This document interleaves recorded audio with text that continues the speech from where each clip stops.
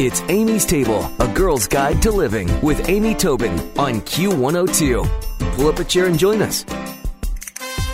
Steven Raichlen is the author of The Barbecue Bible, How to Grill, Planet Barbecue, and 6 more live fire cookbooks that have won James Beard and IACP awards. He's written for the New York Times, Esquire, Food and Wine, and Bon Appetit.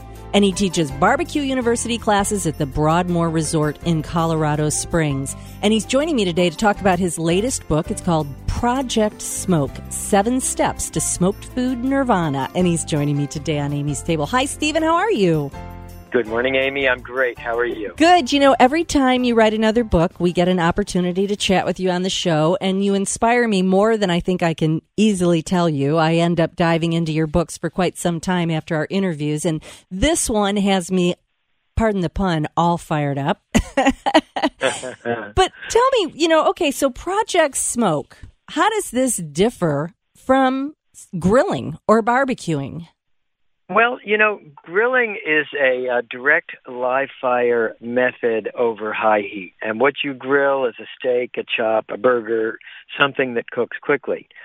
Smoking is traditionally done at a much lower temperature for a much longer period of time. And in between grilling and smoking, you find true barbecues. A true barbecue epitomized by Kansas City ribs or Texas brisket. Again, the method is indirect. Again, the temperature is lower, the cooking time longer. But one of the paradoxes is that while all barbecue is smoked, not all smoked foods are barbecue. Think about smoked salmon or beef jerky or bacon. So what inspired me to write this book was that, while I've written extensively about grilling and barbecue, there's a lot about smoking that I had never really considered or written about before. And it seems like smoking is approachable to the home cook, whether you buy a smoker or there's so many other alternatives too. But I'm curious, what is the history behind smoked food? I can understand somebody realizing, hey, I throw meat on the fire, I get it. But to cook with smoke or to infuse with smoke or flavor with smoke, can you tell me a little bit about the history of it? Absolutely. Well, first of all, if you think about the sort of broad history of cooking, so the first way we cooked was by grilling. Probably by throwing a hunk of meat right in the fire, a style that I still call caveman-style cooking.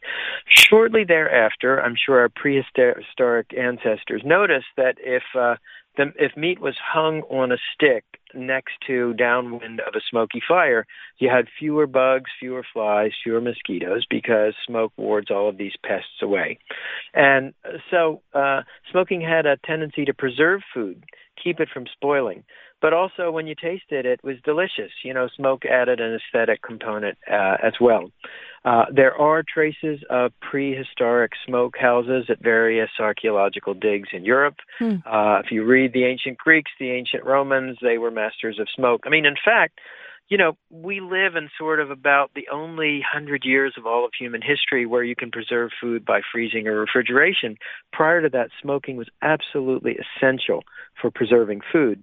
Now, today we no longer need its preservative properties, but we've acquired a taste and passion for smoked food that is very ancient indeed.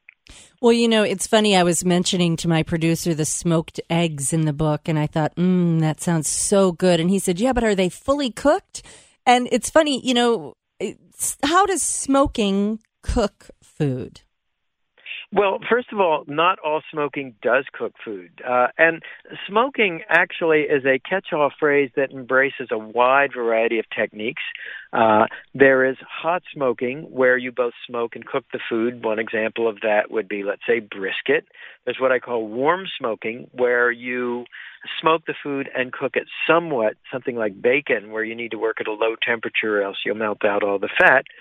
But there's also a technique called cold smoking, where you smoke the food without cooking it. And if you think of a delicacy like a Scottish-style smoked salmon, I mean, that is smoked, but it's not cooked.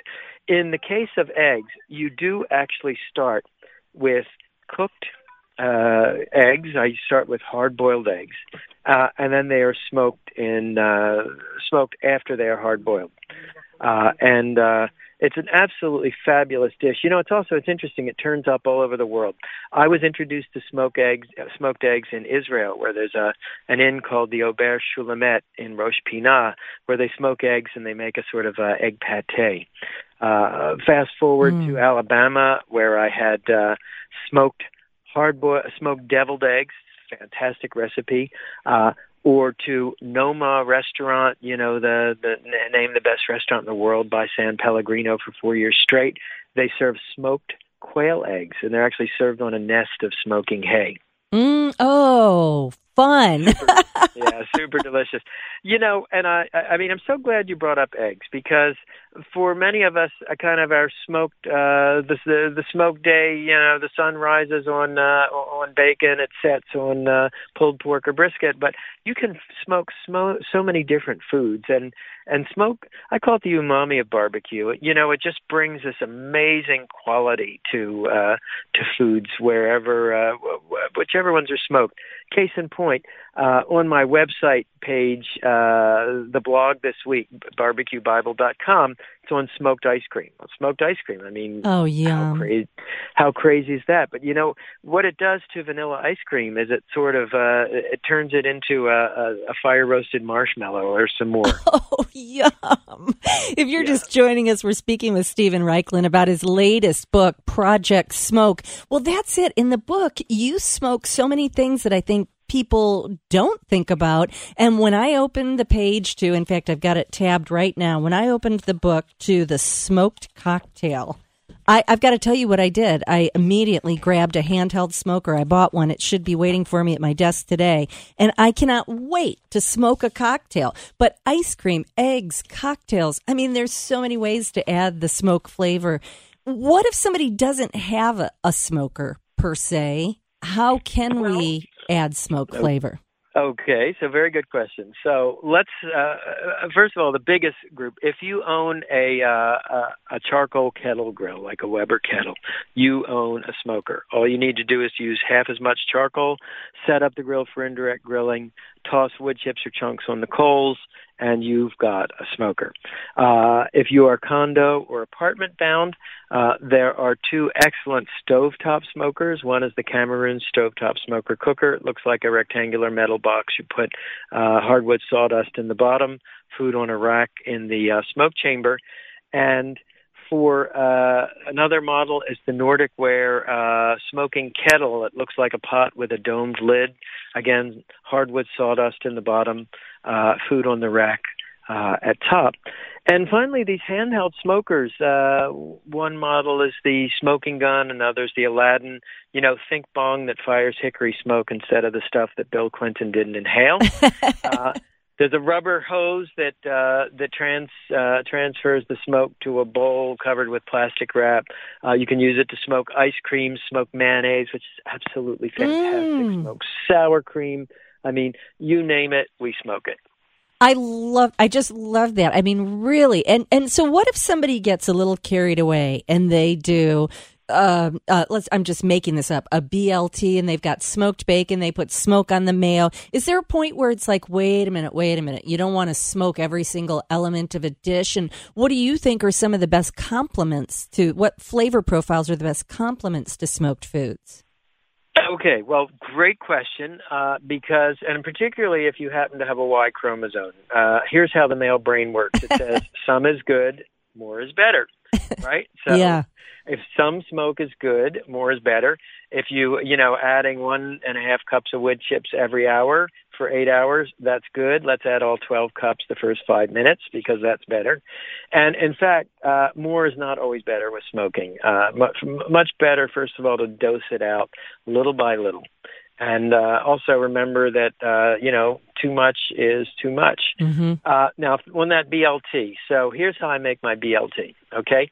I smoke the mayonnaise. That's astonishing. I cook the bacon on the grill. Remember, bacon is smoked already, so you don't need to smoke it a second time. I butter and grill the bread. No need to smoke the bread, although you can.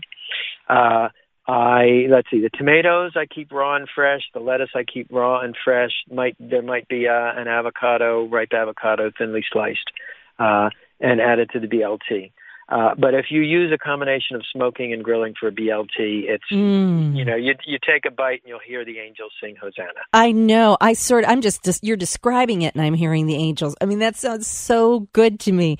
Well, one of the things that you talk about in the book are the 7 key steps to smoking nirvana. And I know we probably don't have time for all 7, but tell me some of the important steps to smoking nirvana. Well, the first step is to pick your smoker. And I often say that smoking is easy, but it's not simple. What I mean by that is that unlike grills, which all kind of function the same way, there are many different types of smokers: pellet smokers, barrel smokers, offset smokers, ceramic cooker smokers, and each one works a different way. So in the book, I lay out the various families of smokers, the pluses and minuses of each. You need to pick your smoker. The next step is to select the proper tools.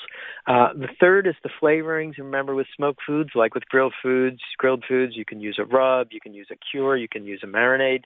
One technique that enters into smoking a lot is brining, marinating foods in a saline solution. And if you think about kippered salmon, that is brined, or a smoked turkey, which has a tendency to dry out during the prolonged smoking period, that's brined. Knowing when the food is done, picking your wood, dosing your wood. I mean, these all go into the 7 steps of smoking nirvana. And, unlike grilling, I think where everybody sort of at 2017, 16, everybody knows something about grilling, smoking still represents a new horizon for many people. So I've really tried to break it down as into the rudimentary steps. And you really did. Again, if you're just joining us, it's Steven Raichlen's book, Project Smoke, and it is like a textbook. And I thought I've got to sit down and really read this from beginning to end and not just skip right to the recipes, which I often will do. But I mean, so many good ideas, so many fun ways to add smoke to your home cooking. And I'm going to put a link to all of Steven's information, thebarbecuebible.com, the name of the book, and maybe even a recipe from it.